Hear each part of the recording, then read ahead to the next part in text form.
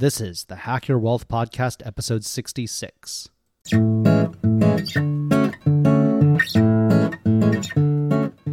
Welcome to the Hack Your Wealth Podcast, where we teach wealth building hacks for lawyers, engineers, and MBAs. I'm your host, Andrew Chen. All right, thanks so much again for tuning into the podcast. For today's episode, I invited another guest to come and share their tips and strategies and insights with us. So before we jump into that, as always, I want to invite you to join the private Hack Your Wealth Facebook group. You can access that at hackyourwealth.com/FB. Definitely encourage you to join us there. It is a place for us to connect, have a two-way dialogue. I'm in there every single day, often multiple times a day, and I try to respond to every question and comment there. And it's a place where people can ask about financial independence, early retirement, tax strategies, real estate investing, side business income, online income, career transitions, career advice, or just ask about whatever's on their mind related to personal finance or career-related issues. Definitely encourage you to check that out. It's a great, friendly, helpful group of people, and we would love to have you there. Again, hackyourwealth.com/FB. All right, let's jump into today's interview. My guest today is Phil Kessler. Phil is a tax lien investor who has extensively researched the tax lien investing laws in states including Florida, Maryland, Arizona, New Jersey, Colorado, and Texas. He's been investing in tax liens since 2013, focusing primarily on Florida, but also investing in Arizona as well as Maryland, where he's originally from. Incidentally, Phil says he originally learned about tax lien investing from his mother, who practiced law as a tax lien foreclosure attorney. Phil also creates educational content about tax lien and tax deed investing for PropertyOnion.com, a website that provides information about foreclosure and tax deed auctions. He's known on the website as the Tax Deed Professor for his expertise on the subject. Phil, thanks so much for joining us today to share insights and tips on tax lien and tax deed investing. Yeah, my pleasure, Andrew. Thanks for having me. I would love to start out just by learning a little bit more about your background. I know, we were talking earlier that you kind of developed this interest first from seeing your mom's law practice, but how did you get interested in tax lien investing and really get into it? Yeah, no, so it's interesting. My mother was a tax lien foreclosure attorney in Baltimore City. And so the term had been thrown around my household growing up. It was something that I was familiar with, but I didn't really take an active interest in until much later. And so in about 2010, I had a friend, 2011 maybe, a friend named Jay, good friend still to this day, who was buying tax liens. And, when I would see these checks when I was over his house from counties, and I always wondered, so it kind of came full circle, and he started teaching me how to do it. Interestingly enough, the first tax lien I ever bought was, I did no research on, no due diligence. And it was on in a graveyard. It was 6 plots in a graveyard. And so I showed him what I purchased, and he's like, yeah, no, you're kind of SOL on this one. And it was still to this day, the fastest I've ever been paid back on an investment. Cool. The irony of that. Yeah. Okay. So before we jump into the meat and bones, I have a lot of questions I want to ask about this asset class, but high level, just to level set for folks, how does tax lien investing work? How do investors make money through tax lien investing? So I try to have people think of it like you're a bank lending money, right? So people use the terms tax lien and tax deed interchangeably, and they're not. They're completely different things. So we're going to focus on tax liens for a second. So a county has a budget, right? County needs $50 million a year to pay salaries, to pave roads, and they earn most of that money through property taxes. So let's say they budget for $50 million in property taxes coming in. Well, come March 31st, when everything's due, only $35 million has come in. So there's this outstanding $15 million that they need to get paid on. So what they're going to do is sell the tax debt. You, as a tax lien investor, you are essentially paying the tax debt for the property owner under certain terms and agreement that are preset. So the term may be 2 years, right? And in the agreement be 18% per year for 2 years. The property owner can redeem anytime in that time period, pay you back your money plus interest. or they are putting the house up as collateral. So you're essentially just a bank lending money in the amount of taxes that are due. Got it. So essentially the return that investors make is that interest that the property owner, the homeowner, is paying. Is that right? Correct. And occasionally, you're looking, taxes are usually about 3% of the home value. And so you're looking at, best case scenarios, walking away with a house for maybe 10 cents on the dollar. Got it. You alluded to this a moment ago. What is the difference between tax lien and tax deed investing? So tax lien, the word that should always come to mind is lending. You're lending money to the county for X amount of period, for X amount of percentage. A tax deed, you are buying the property. So when I hear deed, you think dirt. You're buying the land and everything that sits on it. So it's just a cash purchase of property. Is the basic structure and mechanics of what the investment is the same though? It's just in one case you're taking title, in the other you're not. Yeah, sort of, right? So there's basically two schools of thought, right? So there's the tax lien school of thought where they're getting their money now. The tax deed, there are states, so California, for example, they will let someone they'll let someone tax default for 5 years in a row. And after 5 years, they'll auction the property off to get paid back on everything. The problem you run into with 5 years of tax default is that's 5 years that a county is not hitting their budget. So Orange County has filed bankruptcy numerous times as a result, right? And so you'll see that in tax deed states where counties will be filing BK because they are just not meeting that budget requirement. Got it. So if I think about tax lien investing, to your analogy as bank lending, you're just acting as a little mini bank. But you expect to get paid back plus interest. In the case of tax deed investing, you're buying the property outright. Is the purpose to own the property, or is the purpose to have the homeowner, again, pay you back the owed taxes plus interest, and then you hand over the title back?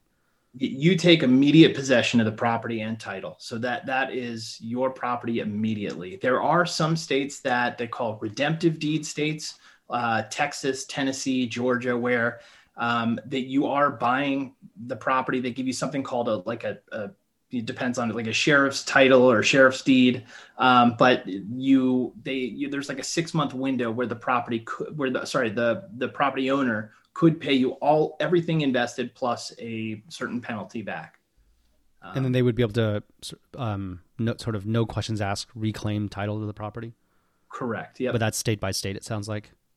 It's so funny. I was talking about this yesterday where, when people ask questions about liens and deeds, and to give a general blanket answer is really difficult because the answer is almost always depends on the state, right? Yeah. Got it. So it sounds like with tax deed investing, that's just like a foreclosure auction. You're actually looking just to get a cheap property. Maybe you'll rehab it, maybe you'll rent it out, maybe you'll flip it, whatever. But your goal is not really, it sounds like it's not really to get to try to get the taxes owed paid back to you. Your goal is to actually just own the property. Is that the right way to think about it? Yes. Yeah. You're paying cash for the property. Yep. Got it. Okay. So when it comes to tax lien investing, then kind of our original topic, why would an investor invest in tax liens to get real estate exposure versus just investing in buy and hold real estate, or even doing hard money lending where you can get really nice interest rate just by, taking a first position on the property as a hard money lender? Why do investors invest in tax liens for real estate exposure? So you had said the word exposure, and I think that's probably the minimal exposure, right? You are getting invested in real estate for pennies on the dollar, and again, dependent on the state. Let's take Arizona, for example. You might have a 1 in 10 shot of acquiring a property for just what the back property taxes are, and say it'd be 3 or 4 years of property taxes that you'd have to pay. If you are looking for steady interest, right? So this would be good for like a retirement account. So like a self-directed Roth or, 401 solo, like that is something that might be really good to use for tax lien investing. You can predict what you're going to be earning. If you're in a self-directed Roth and you acquire a property, you're not going to have to worry about capital gains, right? So, it's all about investing strategy. I think for most people, it is one of the bigger problems is just cash flow. I don't have $300,000 to throw at a property, but I have $1,000 that I can throw and earn some guaranteed interest on, right? So I see. So is your philosophy around this that this isn't so much real estate investing? This is just like debt lend, like bank debt, loan investing. Real estate just happens to be the collateral. Is that how you think about it? This isn't really real estate investing in your view? correct. Yeah, I think I have after all these years, I kind of taken a step back and basically you're just lending money, right? So it is almost like hard money lending, but just for property taxes. And there is always a chance that you can acquire a property, but most of the time you're just getting your money back in interest. I see. So as between an investor who's investing money as a hard money lender versus investing in tax liens, are there trade-offs for why an investor should consider one versus the other? So with a tax lien and a tax foreclosure, right? One of the huge benefits, and this is something that people have probably heard, you hear buzzwords about tax liens throughout the years. In a tax foreclosure, in most cases, any private lien is wiped out. So if there is a mortgage on it, if there is any sort of HOA claim, all that stuff is wiped away, right? And so it would be a free and clear property with some exceptions if you do end up acquiring, right? So there's some benefits there. Again, it's predictable. It's just a really predictable investment. I don't know if there's much more to the trade-off than that. I see. So the lien position supersedes everything else, it sounds like. It does. There are a couple liens that are equal, right? Like an IRS lien, but there are ways to get those taken off. So there are a few small group of liens that are equal to a super priority lien, like a tax lien. Got it. How are interest rates for tax liens set? And are there maximums are they statutorily set? So it is state by state. So Florida offers 18%. I mean, so does New Jersey. Arizona is 16. The highest you're going to see is for tax liens would be Maryland. There's a county there that offers 24% for 6 months. The lowest is probably 8%, which is also in Maryland. Maryland's the only state where each county does their own interest rate. It's usually set by the county. I see. So that's a fixed interest rate that is the rate you will get if you purchase the lien, or do these things get bid down at auction? Good question, right? So we have different auction types. You have something called a premium bid auction. And a premium bid is where you're bidding up the dollar amount of either. So let's just use a general example, New Jersey, or Colorado. So Colorado's interest rate is pegged to the Federal Reserve, the Fed Reserve interest, like the prime rate, right? So 9 points over whatever prime rate is. To purchase a lien in Colorado, you are paying a premium for that lien, right? So if it's a $300 lien and you're willing to go, say, 6% over, then you'd be going to $318. That would be your maximum bid on that, right? So you'd be paying up. Now, in other states, you are bidding down the interest rate that you're willing to accept. So they offer 18% in Florida, but that doesn't mean that's what you're going to get. In fact, and we'll probably get into this later about how banks just dominate the Florida auctions. They bid everything down to 0.25% interest. And there's a reason they do it, but, so they're very, very competitive in Florida, but bidding down interest is another big one you'll see. So I see. So I guess it sounds like there's a statutory rate, but that rate is probably not what you're going to get. It's probably going to get either bid down or you'll pay more for the lien, which effectively bids down the interest rate as well. Is there a place where investors can see like a list of the statutory rates, at least the book value, so to speak, of the state by state or county by county rates? Is there like some resource that they can look up what the rates are? I think National Tax Lien Association, the NTLA, might have it. if not, I'll send you after this. I can send you. I have a reference guide that breaks down every state's interest rate, redemption period, and general foreclosure rules. I can send it to you, and you can put it on your website. Got it. Yeah, that would be helpful. I would love to link to that in the show notes. Yeah. Cool. So during auction, investors, it sounds like, are competing to see who is going to accept the lowest rate or bid the highest premium. What are the typical yields that investors can actually realistically expect in terms of upper and lower bound? And does it vary from county to county, state to state? It does. And so Maryland, for example, Maryland does something interesting too, where they do a premium, but the premium isn't paid on the front end. You're buying the tax lien. So if someone owes $1,000 in taxes, you're buying $1,000 taxes and you're getting 24% on that money. However, what you're bidding on is if that property were to go to foreclosure, how much you would pay for the property to foreclose on it. Right. So you can get the straight up 24% for the back taxes. But if it gets to foreclosure and I'm willing to pay, say $40,000 for that property and you're willing to pay $55,000, you're going to win that tax lien and you're still only going to pay $1,000. Right. I see. So there's different structures.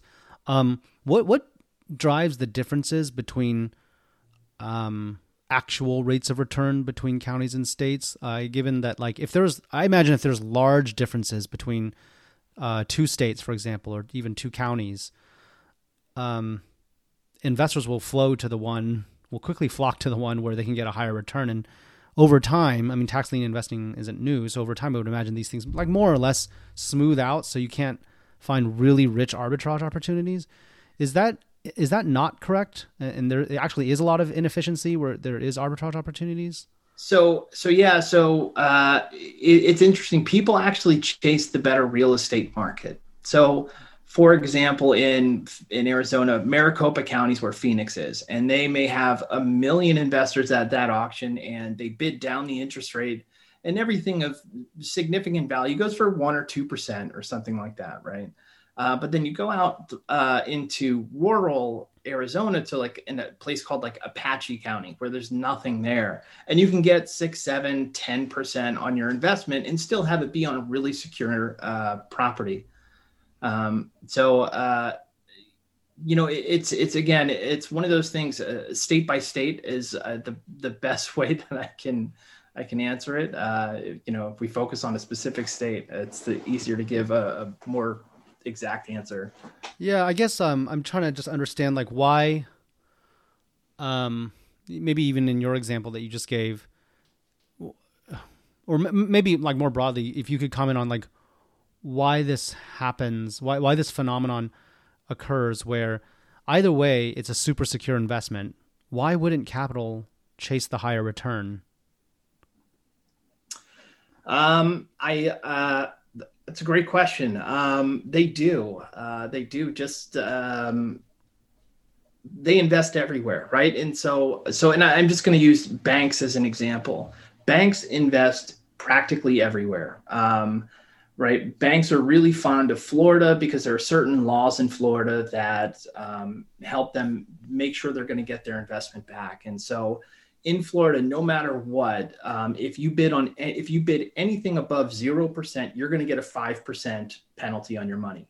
The majority of tax liens pay back within 90 days, right? On single family residential, the majority of them pay back within 90 days.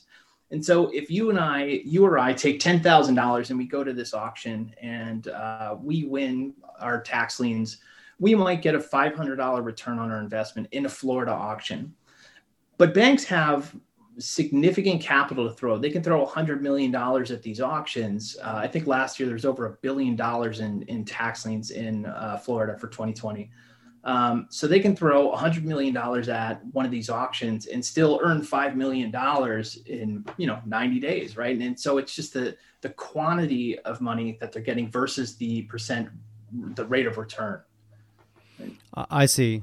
I wanted to talk about the bank thing in a moment, though, but it sounds like, is it accurate to say that in the large metro areas where you have quality real estate assets, there just tends to be higher volume of tax liens at auction. So it's like going to a supermarket rather than your corner grocery store.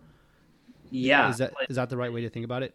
Yeah, no, absolutely. And especially think of it, they can get more money invested in one tax lien on. So a $20 million property might have a $300,000 tax lien attached. One click of a button and they can get $300,000 invested instead of buying all these smaller investments. Makes sense.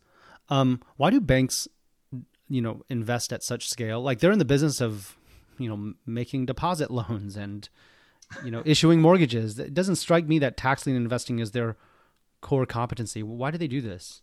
It's just because they can get so much money invested, get a quick turnaround on it. There's a couple of banks that are really big in tax lien investing. Capital One, huge. I don't know. Capital One offers a pretty good interest rate on their savings account relative to what maybe the standard's like 0.02. I believe they give like half a point a year, which is again not very much, but they're able to get 5% on all this money that they're investing in, say, Florida, right? And so they can put $150 million in every year. And that's just it. It's not their money, and there's no limit to the money that they use. So while they are giving out loans and they're doing this, they've still got more money to invest, and so it's just another avenue to make money. Got it. What is the typical payback period or duration that the homeowner has to pay back taxes and interest? I think you mentioned like an example of like 90 days. Are the payback periods statutorily set, or are they negotiated at auction? They're statutory. So on average, I'd say 18 to 24 months is the maximum. That's where after that period, you can initiate a foreclosure. On average, you'll see it around there. The shortest is 6 months. The longest is 3 years. I see. Is it typically the case that the lien actually gets paid back faster than the statutorily allowed amount, or is it all over the board? I'd say it is all over the board, but in general, they usually pay back rather quickly, right? And the higher the value, typically the faster they're going to pay back. Yeah. There was a lien. I found one on an equestrian center in Palm Beach County this year. It was a $400,000 tax lien. The property's assessed at $30 million something, and they paid back within 24 hours. They had to pay that 5% penalty. So $20,000 they had to pay for a 24-hour period that they were late on their taxes. Oh, is the penalty or the interest rate, is it not prorated by day? Is it actually it is just the amount it is? So the penalties are on day one, right? So a penalty is attached day one, and then in another column you have this interest rate that's accruing, right? And so let's say it is prorated annually. So if they were getting 18%, it would be say 1.5% a month. And so you have the 5% penalty in one column, and then you have 1.5, 3, 4.5, and then when you get to month 4 and you're at 6% interest, then that penalty is wiped out. So it's whichever is higher at the time. Got it. I see. Okay, got it. I was curious, like the payback mechanism, is the payoff of a tax lien always done in a lump sum on or before the due date, or are there like periodic coupon payments along the way, and what determines the payment structure? So I believe, and this is a state to state, but I believe they can make payments along the way. You're not going to get a partial payment from the county. The county won't pay you until you're paid in full. You're going to earn interest on the full amount until it's paid in full. Got it. But sounds like whether the cash you collect is all in a lump sum or spread out over time, that would be state by state. It's always going to be in a lump sum. I see. Oh, I see. I'm thinking from the property owner standpoint, they can maybe put money towards it over a period of time, but they are not going to stop charging interest on the full amount until it's paid in full. I see. You as an investor would get your money all in one lump sum? Is Correct. That what you mean? I see. When you buy the lien, though, isn't your relationship directly with the homeowner, or is there some intermediary servicer that would collect periodically from the homeowner, but then withhold the payment to you until they can pay it out as a full lump sum? So it's done through the county. In fact, in most places, it's illegal to reach out to the property owner for you to have any contact with them. Some places it's done completely anonymous. Oh, wow. So it's always done through the county. They have to pay the county, then the county cuts you a check. Oh, I see. Okay. I've also heard that tax liens do expire, and at that point, well, it'd be great if you could comment, like, why do these things expire? Do all your lien holder rights as an investor expire once the lien itself expires? Yeah, you've done some research. Yeah, so there is it's like any other law. So there's a statute of limitations. I've seen, so Maryland, it's only 2 years, right? That's always just the fastest, right? So 2 year statute of limitations can be as high as 15 years in, say, Colorado. But these, so if you're invested in a tax lien, when it expires, then you are losing any rights that you have to foreclose on that property to ever get paid back. The biggest thing that you want to do when you purchase a tax lien is make sure, like, if I'm given the opportunity, will I pursue a foreclosure on this? And if the answer is yes, then you can purchase that tax lien. I see. The expiration date, I think, please correct me if I'm wrong, but I think should necessarily be after the due date that the homeowner has to pay, right? Because you need some time to be able to foreclose if they miss the due date, right? Correct. You usually have a significant amount of time to foreclose, yeah. Got it. So counties imposing expiration dates on investors, is the purpose of that just to, make sure that these cases close out, that they're not lingering? Or like, I haven't heard of an investment like this where there would be an expiration, all your rights expire. That's what I'm trying to understand the motivation behind it. Yeah. So that's a good question as to why they have a statute of limitations. I mean, I can tell you what's so fascinating about those statute of limitations. So let's say I own a property in Florida, and every year I don't pay my taxes, and every year somebody buys the tax lien on my property. And that cycle continues. It will continue like that for the next 100 years, and I will never have to pay a penny in property taxes. It's not until someone initiates a foreclosure that I'm in any real threat of losing my property or having to pay. And I'll only have to pay, the maximum would be the last 7 years, because everything after 7 years would expire in Florida. So it's a really, really weird situation. And again, it is state dependent, but yeah, as far as why they do that, I don't know. I couldn't tell you why. Got it. But if you're a lien holder and the homeowner has failed to pay the lien by the due date, the investor will foreclose, right? They won't miss the opportunity to foreclose, right? You'd be surprised how many I see go unforeclosed. But it's a really simple process in Florida. So there are two types of foreclosures. There's an administrative foreclosure, which is it's paperwork. You pay a couple fees to the county, and they just do it through the county clerk's office. A judicial foreclosure is a little bit different, where you're hiring an attorney. They have to appear before a judge, et cetera. And so depending on the foreclosure type, an administrative foreclosure, I mean, you can do it. I could foreclose on a property in 30 seconds on my computer, or at least initiate that foreclosure. There's certain steps they have to take, but it's usually pretty simple process. Why would an investor neglect to foreclose? Is it just forgetfulness, or is there some, coordination costs they're trying to avoid? There could be some due diligence that they didn't do prior, right? So for example, let's say we found a vacant lot that we liked, and we said, you know what, we could see maybe building here or whatever. And so the tax lien on it is $200. And that's what they have to pay in taxes every year. Maybe the assessed value is $10,000. Well, when you foreclose, you have to pay all outstanding taxes on a property.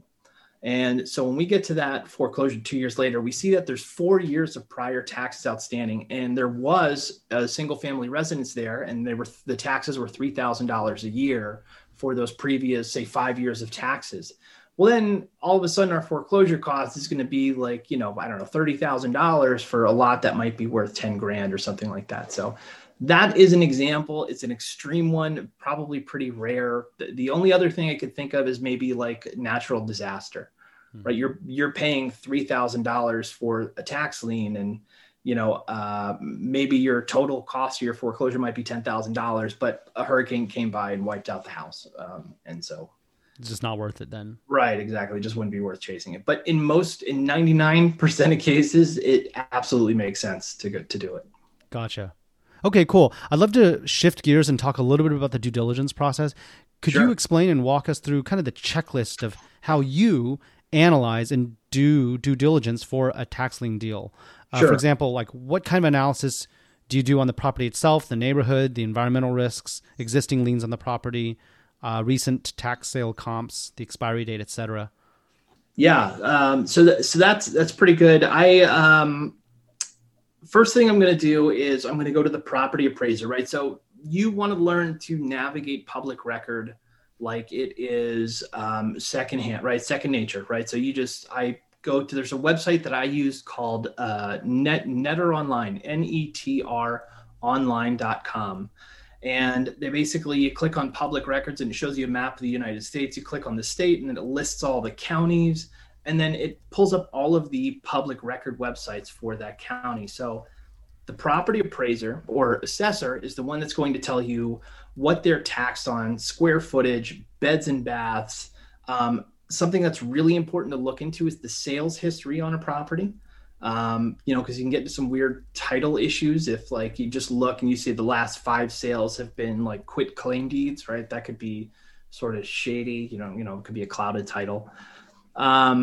Mainly what I'm looking for, and you can use search criteria when you get into an auction. You can apply search criteria to the properties that you're looking for. I want to find single family homes. I want them to have no outstanding prior taxes.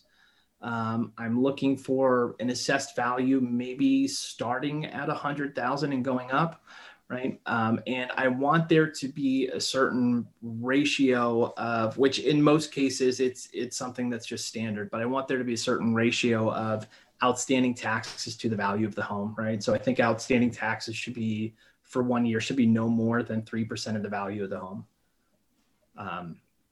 As far as physical due diligence, I mean, for an investment like a tax lien, and again, this is state dependent. I don't want to say this as a general blanket rule, but if I'm saying Florida, you don't really need to get eyes on the property. The property appraiser is going to have pretty current information.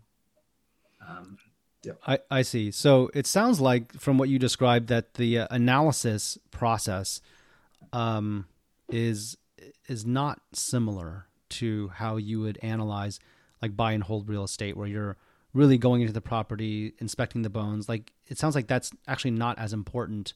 You're looking at these metrics and ratios. Is that accurate? That's very accurate. Yeah. Deed investing is the complete opposite. Is exactly what you were saying. Yeah. Complete opposite side of the tracks there. Yeah. I guess if you're a deed investor, since you're actually looking to acquire the property, then you would, put on your buy and hold hat or your fix and flip hat, I guess. Absolutely. Yeah.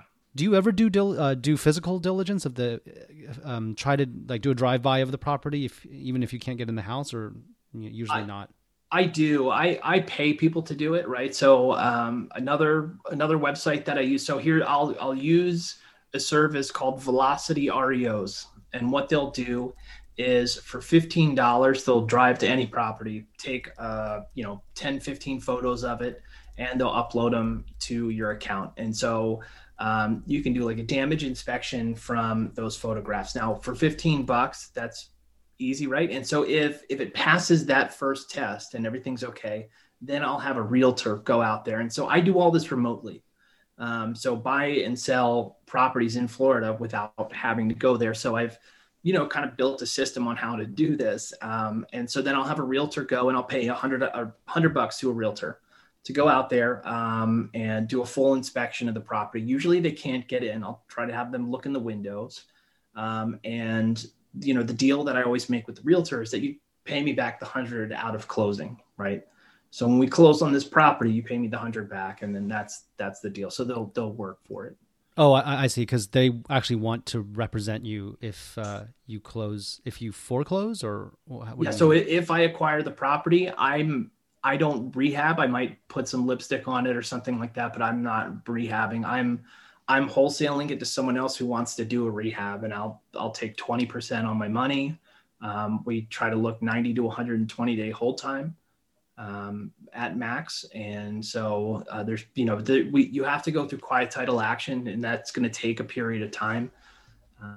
So in that time period, maybe carpet, right, yard work, things like that, but that stuff's pretty cheap. And so the realtor is going to represent me there. Yeah. I see. It's a relatively low chance that they would, though, right? Because most likely the lien will be paid back. But so I guess the way they're thinking about, like, hey, should I go do this drive-by for Phil, is they'll either make the $100, or, which is going to be the most likely scenario, they'll just end up with $100, or there's a small chance that you'll end up foreclosing, in which case they could actually get a bigger payday, but they'll refund you the 100. Is that right? So yeah, with one exception. So when I have them going out there, this is maybe 3 days from the actual deed auction. So from the property, like basically the foreclosure auction. So we're 3 days from that property being sold at auction. That's when I'm sending them out there, just in case there's, I'm trying to minimize the chance that someone does pay back any fees, taxes, so they get taken out of the auction. Yeah. That makes sense. Because I hear that those can actually get paid back quite rapidly as the auction date approaches. Is that right? So it is, yeah, right. So on average, if a property's got 50 properties that they are scheduled for auction, a week before they might have 35, and then the day before they'll have 20, and then maybe 5 will redeem after the sale. They have till 4 p.m. the day of the sale to pay taxes. So out of 50, there might only be 15 or 20 that go to auction the full way. Right. You mentioned the realtor. Well, you might have them like peek in the windows, but the properties, they generally are occupied, right? Did they ever get confronted? So at this point in this process, everyone in that property has been served by a sheriff. They've been told to leave. There's notice posted on the property. Most cases, they are gone. Occasionally there are still people in the property. If you do purchase a property and someone's in it, you can't evict unless you're in a landlord-tenant relationship, right? So you'd have to file something called an unlawful detainer. You do have immediate ownership of this property, and you can just show up with a trash bag and say, get out. But I think there's a much more tactful way of doing this where, listen, I have to quiet the title anyway. So if I give them 3 months here for free, I say, you don't have to, if you are paying rent, if you're renters, stop paying rent, don't pay anything. I'll give you the next 3 months to just save your money. I'll pay for a moving truck, and I'll give you $1,000 for the keys, right? And so you try to treat people as you want to be treated, and you do this under the agreement that they're going to take care of the house for you in that time period. Obviously they're going through a rough time, so you don't want to make it worse. Right. And I've had positive feedback on that. So yeah, makes sense.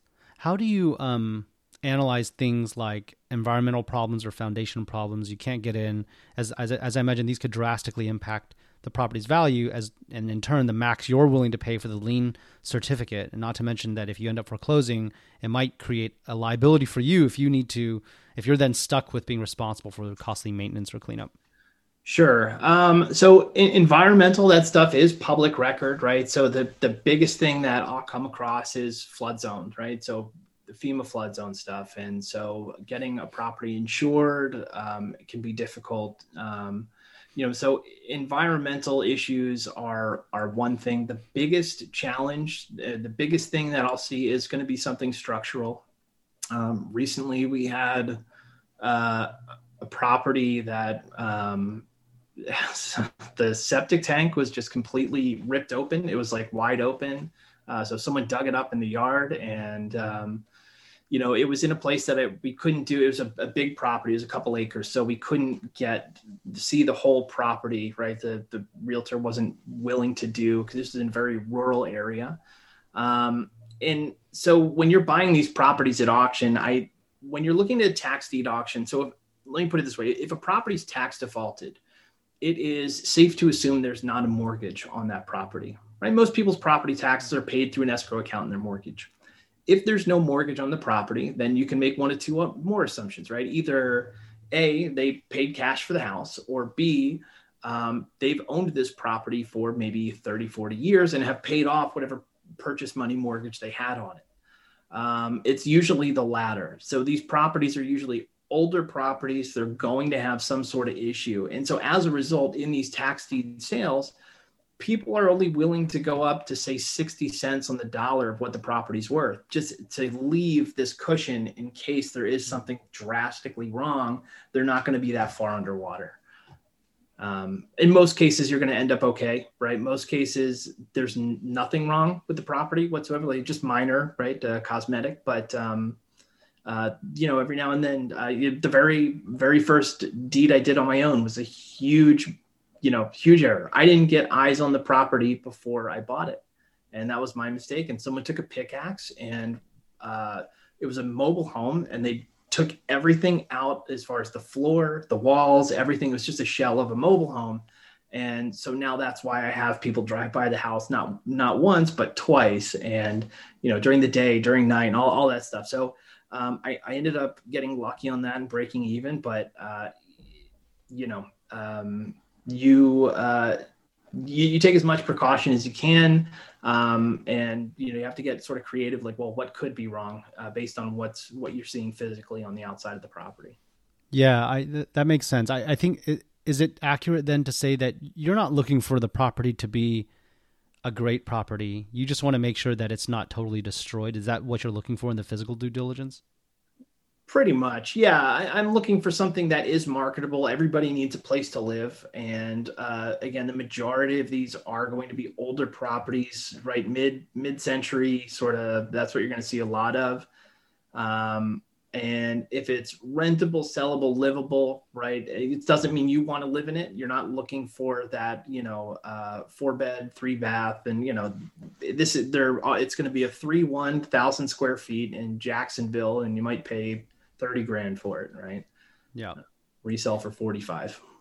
So I understand that after you buy a tax lien, you're required to buy, or please correct me if I'm wrong if this is inaccurate, but I was reading online a little bit, that you're required to buy any subsequent liens because new tax liens take precedence over old ones.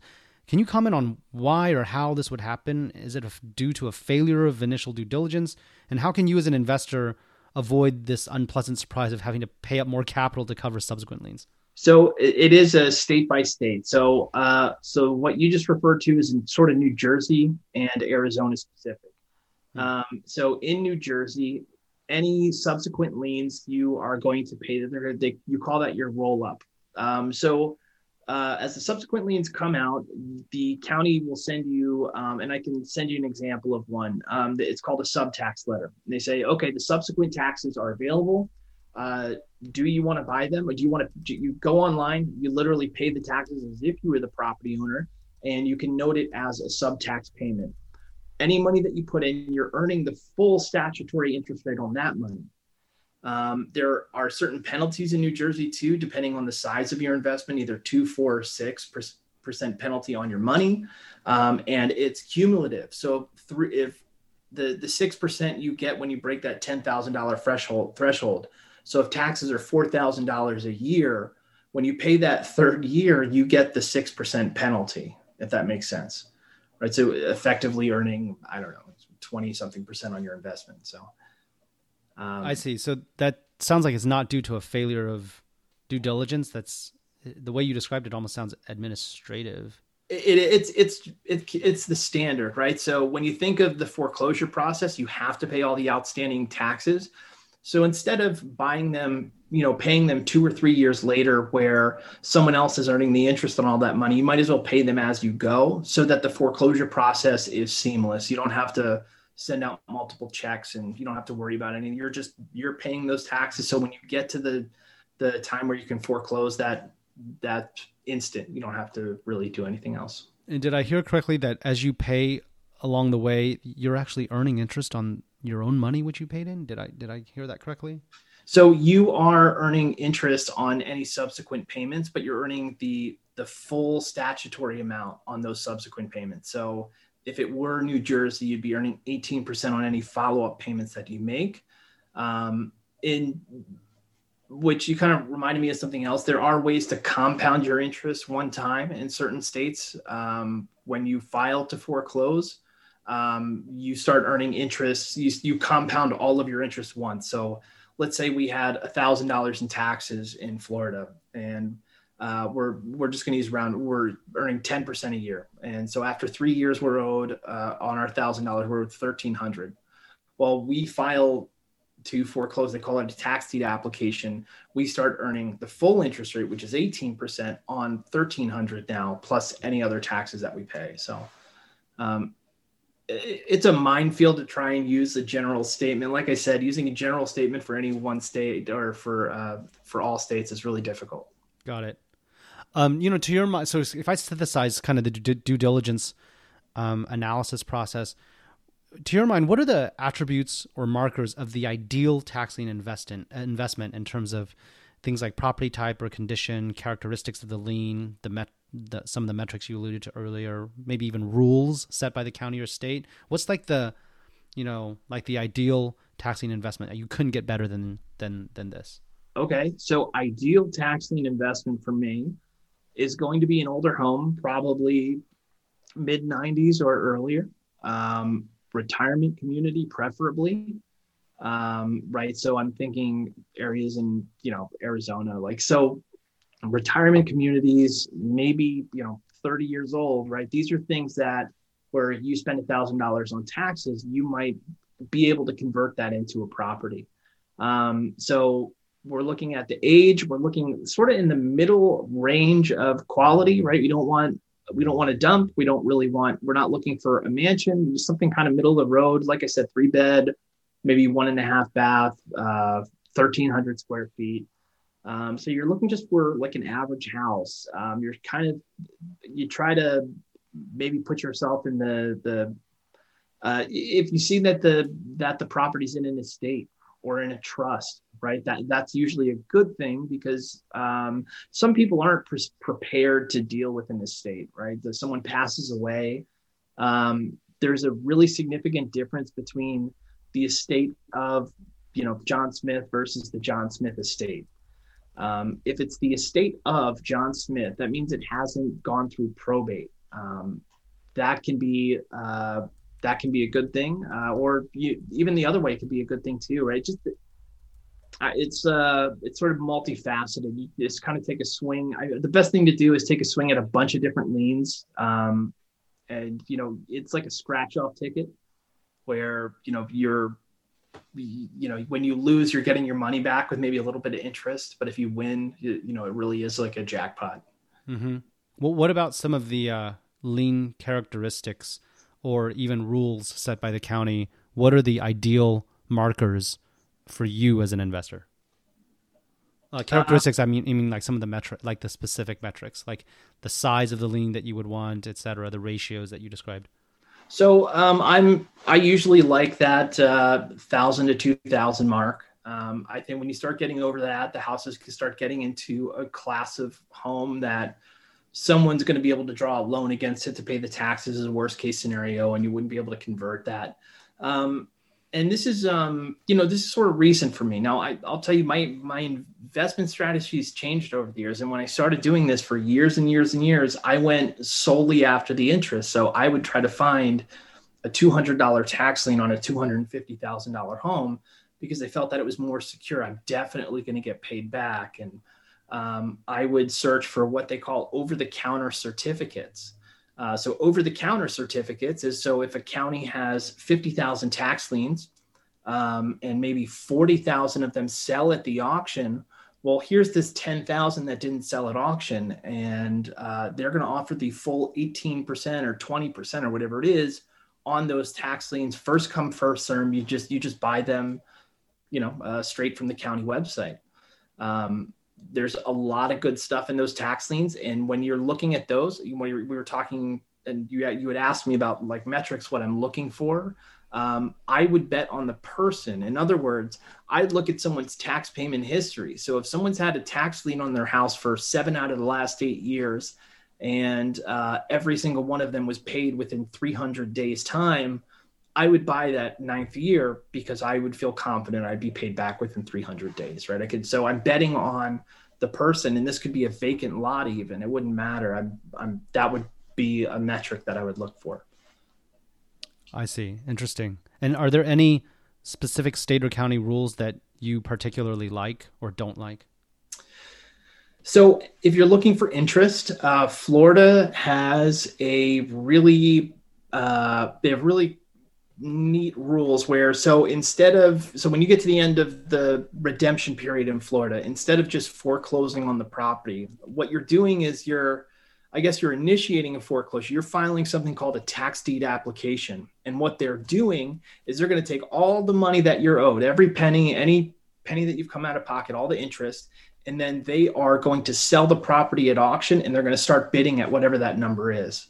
So if there's even remotely any value in the property, you're almost guaranteed to get paid back, right? Somebody's going to be willing to buy that property for back taxes to make sure you get paid back. So if you're looking for interest, Florida's really good.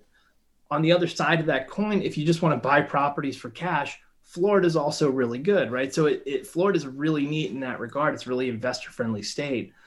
Let's see. I do like Texas. I mean, Texas is something that's been growing on me more and more. They're starting to move online. It's something they've never done, but just this past year, there's been 6 counties that have come online full time. And you buy a property for cash at auction. You're buying the sheriff's deed or the treasurer's deed, and they give the property owner 6 months to pay you back your money plus 25%, or you just keep the property, right? There's the foreclosure, all that stuff's already done. And so you're just either keeping the property or getting 25% on your investment in 6 months. 2 things you mentioned earlier, I'd love to clarify. You mentioned ideally it's a retirement community, and also ideally it's a middle, kind of like a middle of the road home, not obvious why you don't want it to be a dump. But You also said, not a really higher end home. Yeah. Why for each? Why retirement community is ideal, and why not the higher end? So I'm thinking of this in terms, and this is very cold blooded, but you're thinking in terms of, so where are people most likely to pass away, and not have an estate that's going to be able to pay off mortgages and property taxes and all that. And that's sort of like a middle of the road home in a retirement community. Right. So what's most likely to convert to a property from $1,000 tax lien? Got it. Okay. When is the ideal time to do due diligence on a property? You mentioned many of these will be paid off even before the auction. If you go do it too early, you might actually invest due diligence resources where the property's already gone by auction. When is the ideal time to actually pull the trigger on due diligence? So there's 2 sides to this. So for tax liens, the due diligence should really take no more than 5 to 10 minutes. You don't really need to look into title defects or anything like that for tax liens. And it's all done from your computer. For tax deeds, ideally, because that's where you're seeing a lot of them redeem prior to the auction. I've got 30, they give you about 30 days to look at a list. I create my list of, likely properties 2 weeks before. I'll revisit it a week later, and I'll start doing work on the title. So I pull my own title searches, and also I'll go into the county clerk or recorder and just search everything I possibly can related to the property owners, any previous property owners, depending on the sale, previous sales of the property, if it was a quit claim or a warranty deed. And so I'll do that work maybe a week to about 3 or 4 days before. Physical inspection is going to be about two days before the auction. I see. So when you were talking about hiring somebody to go take pictures, hiring a realtor for $100, that was all in the context of tax deed auctions, not tax lien auctions. Is that right? Correct. Yeah. Got it. What happens if there's a mortgage on the property and you have to foreclose? I know you mentioned usually they won't. Sure.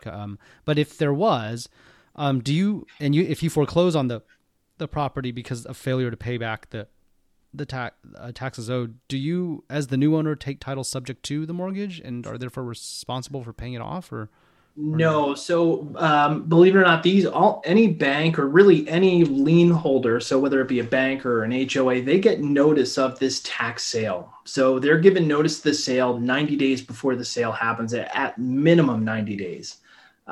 They are given the opportunity to pay the taxes to become a first position lien, or they are forfeiting the right to have a claim to that property. I see. Those mortgages, those liens are wiped out completely. So it sounds like then if you're a mortgage lender, you have a very strong incentive to pay the tax lien. Is that Correct. right? And that's why you see so many of them redeem the day before the auction, is because the banks will wait to the last minute to try and scare the property owner. Like we're saying, we're not going to pay. And then they'll pay. Oh, wow. I see. So, sorry, could you say that one more time? You said that the bank will try to scare the property owner until the last day. So, what does that mean? And I'm thinking of the foreclosure sale, the actual tax deed sale. I see. Okay. And so basically the banks, the property is being auctioned off in 4 days, and the bank's like, we're not going to pay it. We're not going to pay it. And then eventually they'll pay it. And these are usually HELOCs or, maybe second mortgages. Every now and then you'll see a purchase money mortgage in there where the property owner has just, chosen not to pay their taxes through their mortgage and pay them themselves. I see. It sounds like purchase money mortgage is rare. Yes. I see. I know it varies county to county, state to state, but what are some of the kind of typical type of rules around communication with homeowners that investors should be aware of and make sure they understand in terms of announcing your, tax lien certificate ownership, when the expiry date is approaching, et cetera, and where can investors get up to speed on such rules? Yeah, so this one's going to be really tough to answer as far as where they can find it. But I can tell you it is state dependent. In Florida, it is illegal to reach out to a property owner if you own a tax lien. You cannot, because I guess you could collude with the property owner or something. I don't know what the real reason is. Mm-hmm.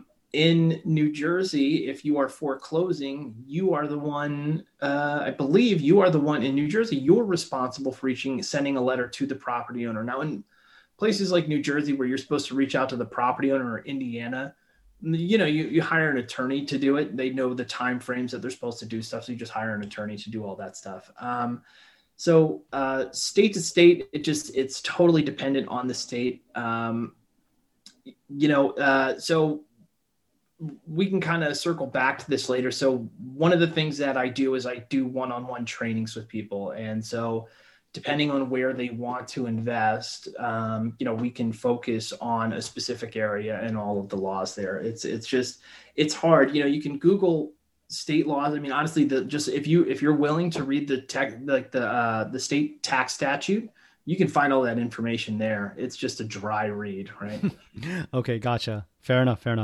I'd love to talk a little bit about the auction process. So according to the National Tax Lien Association, I understand something like 2,500 cities, towns, counties, in about 30 states or so, plus DC, they actually hold these tax lien auctions. So where can investors see the list of cities and counties and states that hold tax lien auctions?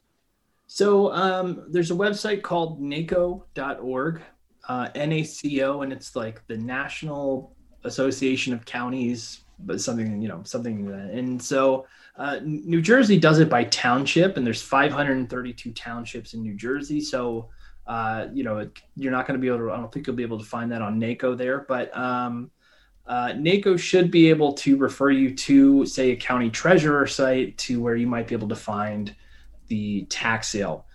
The reality is that most of the tax sales, tax lien or tax certificate sales, are run by one of 8 or 9 companies in the country.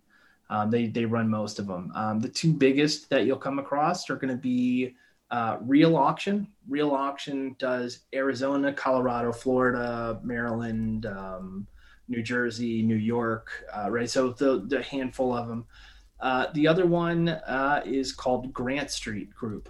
And so I'd say between those two, there's a handful of others, but between those two, I'd say those are the most popular. But they're a third party running these auctions. I see. So in that vein, where do the auctions take place? Are they physical or are they only online? Most of them are online. This is something, so when I started doing this, I remember there were 15 counties that did this online. And so it's been interesting to see this progress. I mean, now there's, you probably nailed on the head. There's maybe 2,500 counties that do it. I'd bet 1,500 to 2,000 of them are online completely. And is it like, I don't know, buying something on Amazon, or is there like a competitive process where you're seeing other people's bids and then you have to, up the ante? Yeah. So basically there's two ways, right? So first of all, over the counter certificates, the ones that are not purchased at auction, that is like buy now, okay, check out. Like that's a really easy process. The auctions, depending on the auction format, let's just say it's a bid down interest format. You just put whatever your lowest interest rate you're willing to accept is, and then they use something called proxy bidding. So if I bid 1% and you are also bidding on the same, so I'm willing to go as low as 1, and you're willing to go as low as 10%, I'll win that certificate at 9%. So one bid increment lower than the next highest bid or next lowest bid. Oh, I see. So is it fair to say it's pretty mechanical? Like there is a competitive element, but it's not like the way you would see, say, like you see in the movies at art auctions where everybody's like waving their flag or right. Is that right? Right. Correct. That you see that in the tax deed auctions, but for tax liens, it's everyone puts in a blind bid and we're closing at 4 p.m. on this day. So have your bid in by then. And then you just know if you won or you didn't. Gotcha. For tax deed auctions, are those different auctions than foreclosure auctions that happen on the like county courthouse steps, or are they one and the same? Foreclosures, that term is usually reserved for when it's a bank initiating foreclosure. They typically work the same. There's this hierarchy to liens because they also do. So Florida, for example, does tax deed and they also do foreclosure sales, right? But you have this hierarchy to the liens, and depending on what position that lien is in, if it's in a super priority position like a tax lien or an IRS, that would be like a tax deed sale. But a bank foreclosure would be a foreclosure sale. However, in Texas, they call tax deed sales. They typically call them foreclosure sales. So again, it's the terminology is kind of murky from place to place. It's hard again to put a general, but yeah. So courthouse steps, that's usually how it's been done historically. A lot of places are going online though. Got it. But if I heard correctly, a tax deed sale typically will be a different physical event than a bank foreclosure sale. Is that correct? Yes, it will. Yeah. With the exception. So in Ohio, they do both at the same time. Oh, I gotcha. Okay, cool. All right. I wanted to kind of close by asking just a couple of questions about tax lien funds. Sure. I was reading a little bit on the NTLA website that investment funds have become very active in tax lien investing, almost to the point, but they're chasing yield for large dollar amounts, so maybe they're going after larger properties. But it is definitely making it more competitive for individual retail investors to, successfully, like for it to be worth the kind of return on investment, because there is a due diligence cost to doing it, and the amounts may not be very large. How do tax lien investment funds decrease the risk and effort required to invest in tax lien certificates? First off. So let me unpack that question. Sorry. So how do the tax lien investment funds decrease the risk and the effort? So I imagine that if you wanted to invest in a tax lien, you could do it yourself, or maybe you could just invest in a fund that is doing this. And so I would think that funds have some built-in advantages because they have scale. Maybe they can diversify. But I just wanted to kind of get your thoughts on how they actually decrease their portfolio risk, and how do they, achieve maybe due diligence, economies of scale to reduce the overall effort, if that makes sense. Sure. And so this comes down to search criteria prior to the auction. So you can apply a filter so they can put a bid in, and I'm not kidding, they make it so easy on some of these auctions where you can bid on a whole page by clicking one. You just click the button and you say, I bid 0.025% for every lien on this page, and there's 50 liens on each page. So they apply the filters: single family residential, greater than 150,000 assessed value.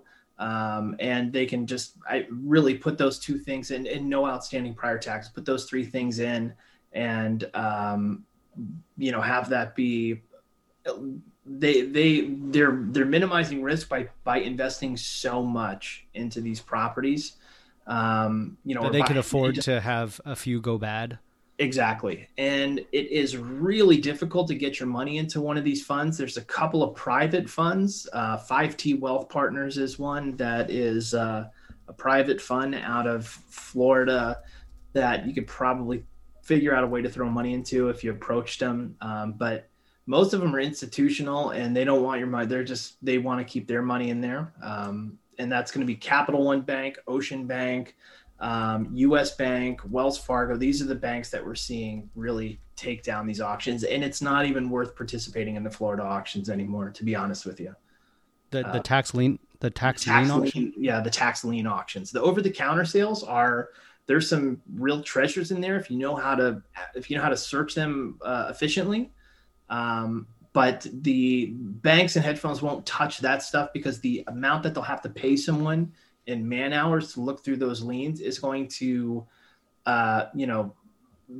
basically get rid of any profit that they would make by doing it. Right. So you can really find some gold in those over-the-counter sales in Florida, but the tax lien auctions are not worth it if you don't have a really deep bank account.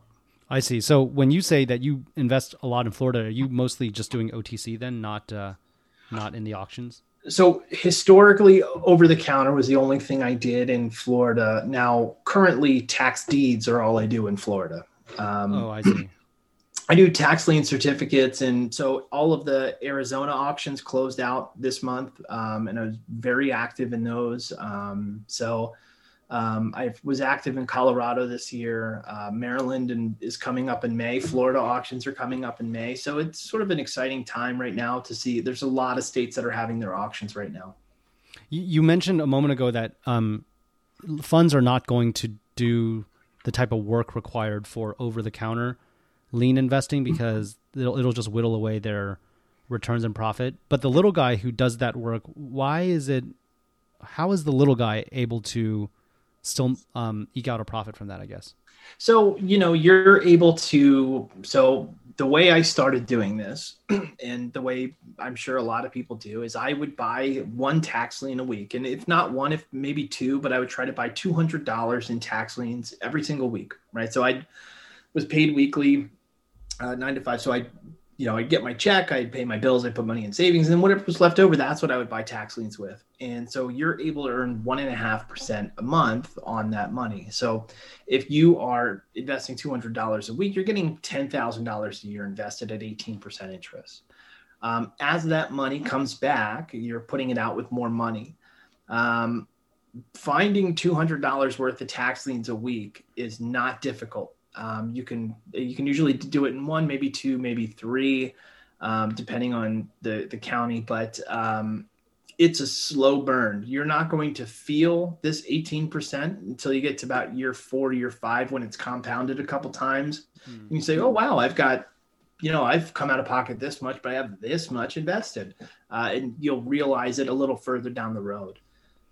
So it is a slow burn. I see. At the end of the day, how can individual investors overall compete against the large tax lien funds that can afford to, purchase in large volume, diversify their risk, accept a lower return? Like, for the little guy, do they compete just by focusing exclusively on 1 to 2 markets, focusing on smaller dollar size liens, and what's their edge? Yeah, no, that's a good point too. So smaller dollar size liens are definitely going to be, you're going to be way more competitive in those, because again, it comes down to what's the most they can do with their money. If they can buy, $110,000 liens versus, $1,100,000 liens, whatever, I don't, but they're going after those $10,000 liens. So if you focus on those $1 to $500 liens, you're going to be more competitive in that arena. Florida specifically, I'll just tell you, it is really difficult to get a leg up. You'll make 5% on your investment, but you're going to have to bid down to 0.25% interest if you want to win a tax lien in that auction. That being said, there are other states that are really attractive to someone if you have a couple bucks. Maryland they have the highest foreclosure rate in the country. Really great state to invest in. And Maryland or DC, it kind of goes back and forth, but really great state to invest in. They do it online. They give you, depending on the county, up to 24% in 6 months.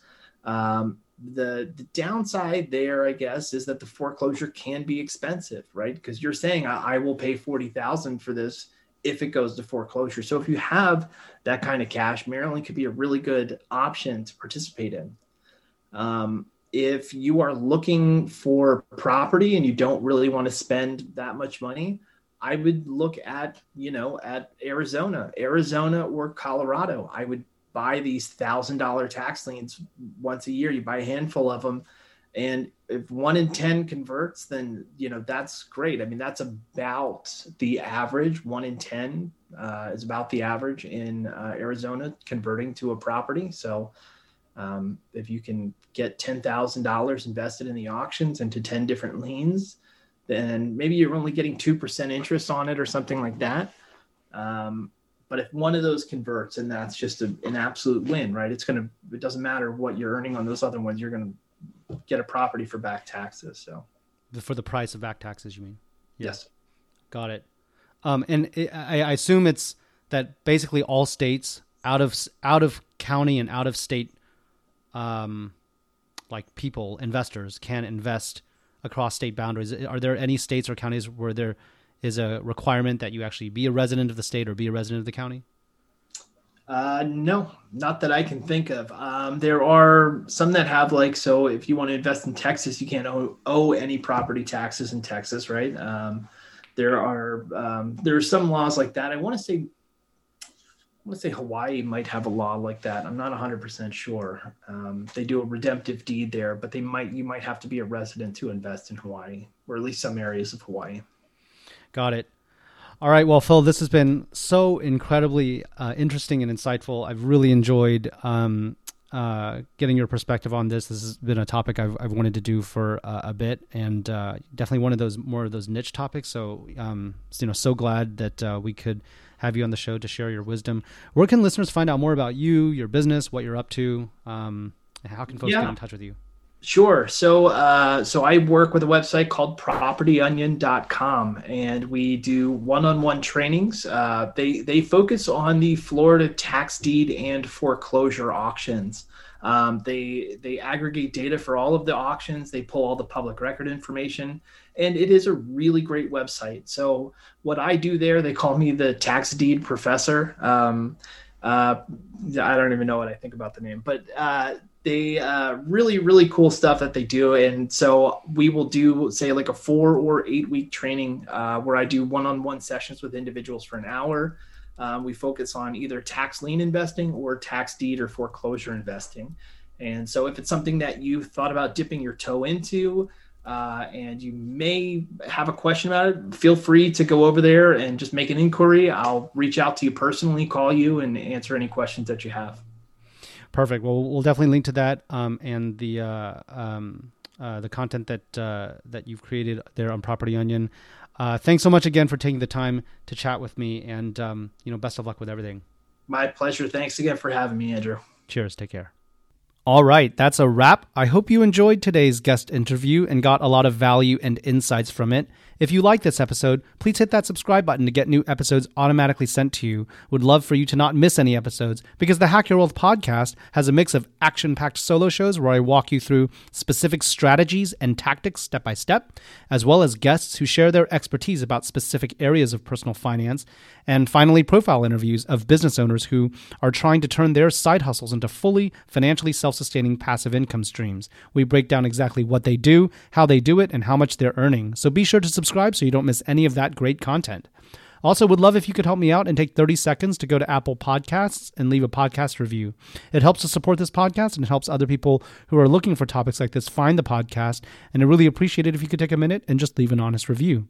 All right, that's it for this week. Thanks for tuning in, and we will see you next time.